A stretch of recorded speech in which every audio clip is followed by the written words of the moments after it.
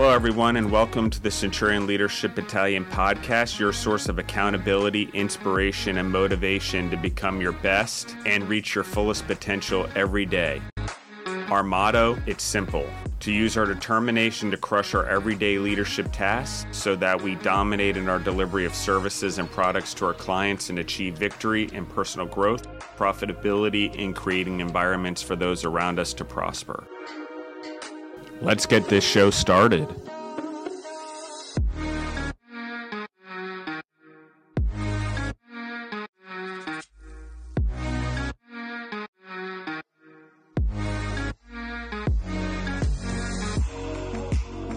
Welcome back to the CLB podcast. This is your host, Elena, with Justin, and we're so excited to have you joining us again today for a Q&A episode. Welcome, Justin. Thank you for being here, and I'm excited for our question today.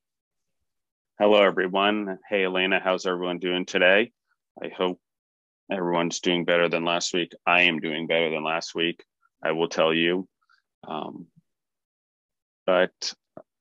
I hope everyone else is as well. And I hope that everyone's lives, you continually try to make one week better than the last. I think that's part of being a leader, is always trying to improve your situation. Even though you may be getting older or life seems to be passing by, goal is always to leave today better than yesterday. So awesome. Cool. What's our topic today, Elena, and how are you doing? I'm doing well. I'm a little bit under the weather today, so that's why my voice sounds a little bit raspy, but I'm excited to do this episode and learn a little bit more about leadership with you all today. So for our question, we are going to be discussing, how do traits like empathy and vulnerability play a role in leadership? Perfect. So how do traits like vulnerability and empathy play a role in leadership? So obviously, vulnerability was one of the core values this month, since we are in April, and it is core value number 4 month.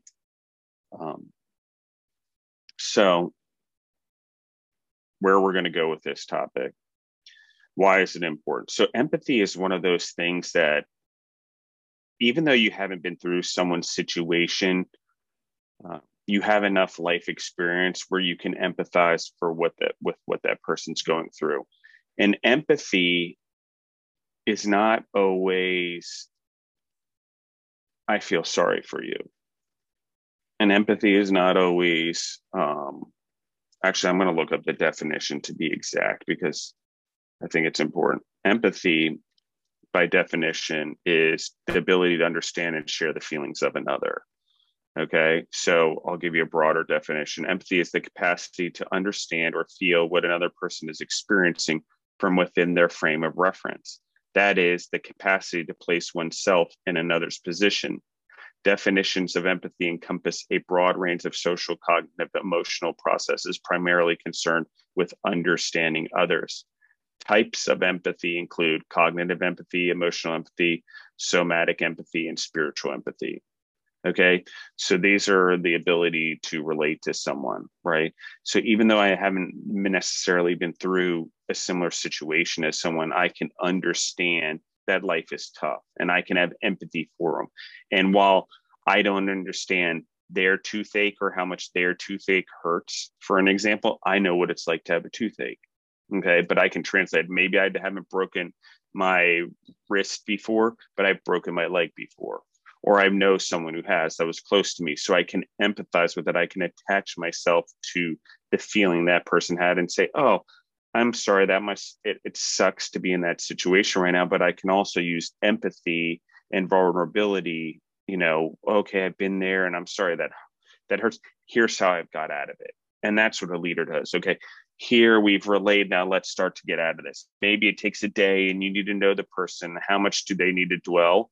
But it isn't a lifetime, and it isn't months, and it's definitely not weeks. And part of sorrow and mourning is being able to mourn and move forward. And I know it doesn't make sense, but mourning while walking is one of those ways. So I'm getting off topic, but what I am saying is this: if you want to be a good leader, you have to understand other people's plight in life. And in order to do that, you need to expose yourself. And we talk about exposure a lot, and it's going to be part of the Pillars of Leadership series we're going to do with all the E's. And one of them is exposure. It's the top three is education, experience, exposure, because we need to see what everyone else goes through in the world so we can lead the world. Part of being able to expose ourselves is getting that empathy. What do other people do? Does everyone have running water? Do they have ready available food? Do they even have a grocery store? How do you lead as a world leader, or how do you call yourself a leader in this world without a world understanding when we have 8 billion people? Because your impact is big. Your influence could be enormous. The words that come out of your mouth, right, wrong, indifferent, bad, or good, or on a social media post, could have echoing difference. So when you have empathy and you have vulnerability, you also understand that it's not great judging others when you know what it's like to judge yourself. And you're also vulnerable enough to let people judge you by openly admitting your shortcomings or your vulnerabilities. And therefore, they can have empathy back towards you in similarity. But usually the person delivering what I'm saying, trying to give empathy, doesn't need empathy in return. But what happens is somewhere down the road, because you've shared that with them, ideally, a person knows something you've been through too, and maybe now understands you better and can have more empathy towards you because you were vulnerable. Ideally, that's the way it works. In my experience, even though I still believe this, there are a lot of people that use your vulnerabilities as a way to attack you, or a way to come after you, or a way to get an advantage over you in an argument or otherwise. But it doesn't stop me from believing that the lesser majority right now is positivity, and that one day it will be greater if 8 billion people come to believe that, or 8 billion people simply start by just, okay, I'm going to back up for a second.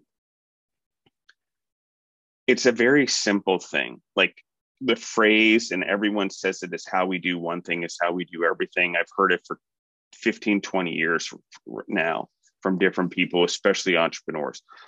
So here's the thing: how we do the very main basic things in our life are what determines our legacy and our livelihood, not only as humans, but or not only in our families, but as humans as a whole. And that being said, when we talk about things like food and the way that we eat, it really has the biggest echoing impact you can imagine on the world. So imagine in the United States alone, food is a $5 billion a day industry. $5 billion a day. Imagine the impact you have by eating better. Imagine if you got more exposure to the farms and to the fields and to animals, what that would mean to you and your eating habits. What if you exposed yourself to what your impact is now in the way that you eat versus the way that you should be eating? Or, okay, not you should be, I won't say that. I would say the way that I believe we should be eating as humans. It's up to you whether you believe that or not. I'm not going to tell you what you should or shouldn't do. But I am telling you, in my belief, if we got there, which is more well-rounded, which is rotational farming, which is mimicking nature, which is compounding carbon back into the soil, which is all natural food that's giving us diversified nutrition. And therefore, we're not hungry because we're getting the nutrients and vitamins we need from our food. Hunger is not a volume thing, it's a nutrition thing. So that's the type of things that I'm talking about. Empathy, or the ability to make a difference, comes from that exposure, and exposure comes being vulnerable enough to admit that I may not know everything, or that my ideals right now can be changed, or that I'm intelligent, meaning I can change my own mind by exposure and experience and education to other things. So that's really, I don't think I want to go really much further than that on this topic. We will probably go into it in other things, but I think in a nutshell, Elena, really, if you want to lead other people and you want to have empathy for them, it's going to take vulnerability. And that vulnerability takes two parts. One is with myself and being able to admit my hardships to help someone else. And the other one is vulnerable to myself and admitting that I need to go get more exposure to the world, that I need to go get more experience in the world, and I need to go educate myself more. And in that, both empathy and vulnerability work really well as traits in building leadership or the legacy of that leader.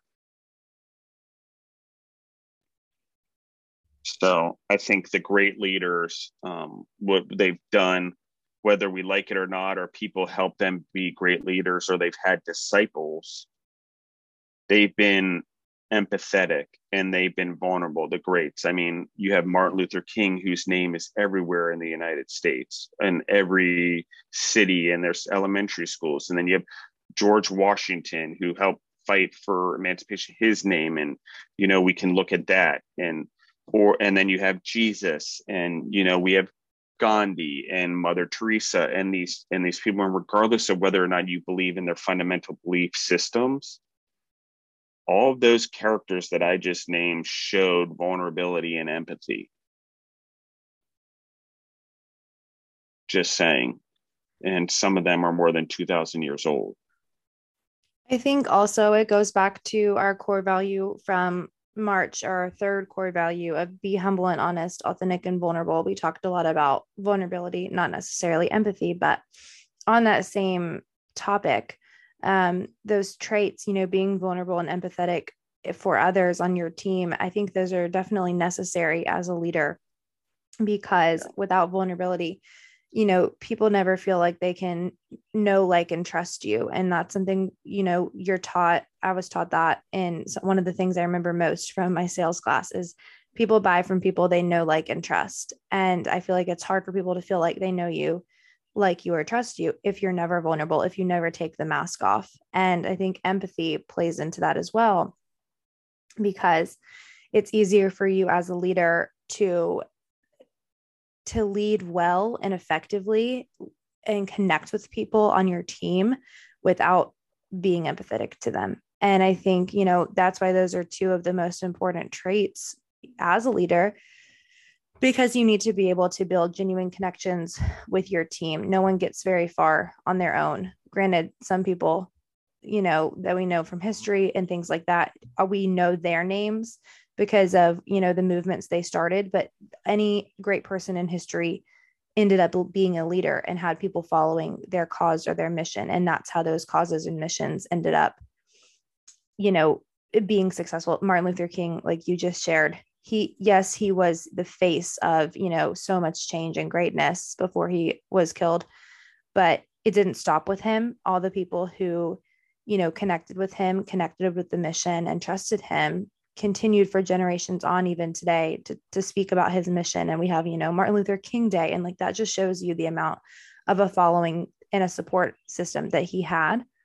So I think it's really important, if people never would have trusted him or liked him, no matter what his mission was, they probably wouldn't have supported his cause to the degree that they did, or his, call to actions, whatever it was that he did back, in history, to create massive change. Without that empathy and that vulnerability, he probably wouldn't have had as many connections with the people that he led. And so that's why I think both of these things are so important, because as a leader, you need a team, or supporters behind you, I feel like, in order to be successful. And it may start with you, but it doesn't stop with you.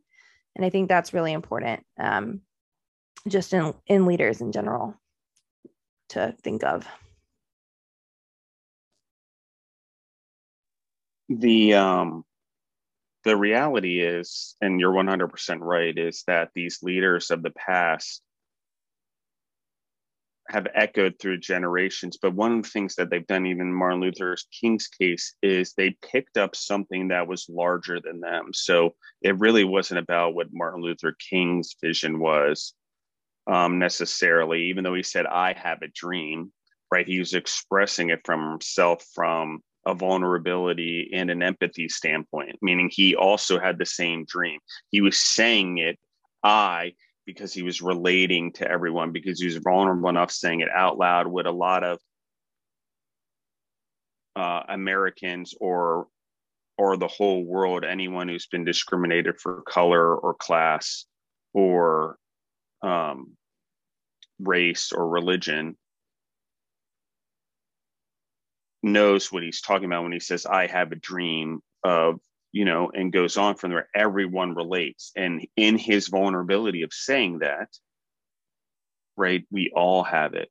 It doesn't matter if you're anyone, even including a quote unquote white person who may have been the oppressor at the time. Right? There's plenty of people in the world, white also, that know what it's like. And so he had a dream of what everyone was dreaming of, which we all still dream about, which still doesn't exist in this world, which is equality for everyone, at least economically, and hopefully with, freedoms. And we know that in a lot of places that doesn't exist. But my point being is that these messages, the Martin Luther Kings, the Jesus Christ, the Mother Teresa's, they've made it more than just about their cause. So even though Martin Luther King was a Protestant, or Mother Teresa was a Catholic in this example, and Jesus was Jewish, and there's religion that's spouted out of Jesus because of it, the unity there is that they made it about more than them. And they didn't let their causes define them either. And so it's interesting, while we recognize them because of what they did, we recognize that they were actually the leaders in their life around this thing. They encompassed it. They preached it. They surrounded themselves with people that brought it on after generations. We've talked about Disney. We've talked about, Jesus Christ. We've talked about, Gandhi and Muhammad, and the impact that these individuals make on the world, well intended or not, changes generations and has massive impact. But they did it with an empathy for the world. And we said Disney was to bring joy and happiness. There was an empathy that the world was suffering, and that, people needed more joy and to feel more kid-like in their life, and that cartoons could be enjoyed by adults and children. And we could all identify to a different character. That if it was just one character, then how could we identify when we're all so diverse? So yes, we're all created equally, but we're also all biologically different. So there's a lot of that stuff that we have to empathize. Yes, I empathize with you, but it's hard to empathize with someone that I may not, someone from India who's different culturally, who doesn't eat beef, that doesn't believe in the same God I do. There's a lot of differences there. So how do you empathize with one another when your foundations are so different, when your upbringing is so different, when your values are so different? You have to be able to expose yourself and be vulnerable enough to know what you don't know, and that you may not always be right. And you have to be open to what the world views are in order to really think about your own. So thank you everyone for listening in. I really, really do appreciate all the likes and everyone listening in. And I know everyone can tell I have my good weeks and my bad weeks, because life is just like that right now. Opportunities and stress and growth and audits, and you hit the gas during COVID, and the result is a growing business with lots of employees who need lots of things, and trying to figure out all the business that's coming in the door, also while dealing with clients that don't necessarily agree with the direction we go as a company. So I have empathy for that. We're not on the same mission anymore. And in vulnerability, admitting that we can have a partnership sort of separate without bad feelings. So as a leader, in order to continue to lead in my cause, I don't want my cause to deteriorate by bad points of separation, or where someone decides to go in a different direction. And there's been plenty of those. Even Martin Luther King had groups that were doing equality and equity different than he was. They used violence. He did not. Just as a broad example. So thanks, everyone. Elena, do you have anything you want to say and take us home? No, I think that that summed it up really well. I think that everything that you were sharing just about leading with empathy in those ways is very important. And it's just something that we need to share more about on these calls and these podcasts so that, we tie each new core value together with the old ones, because even though we finish out a month, we're never done with that core value. We want to be tying them all together and bringing them forward into the following months. So I think that it was just really important to tie all that information together. And I appreciated everything you shared just about the leaders from history and making sure we tie those together with the spotlight episodes we do for those in history as well. I think the episode really tied everything together perfectly. So thank you all for listening and downloading. And please leave us ratings and reviews if you have a moment to do so and you are enjoying the content that we're sharing. And thank you so much. Thank you, everyone.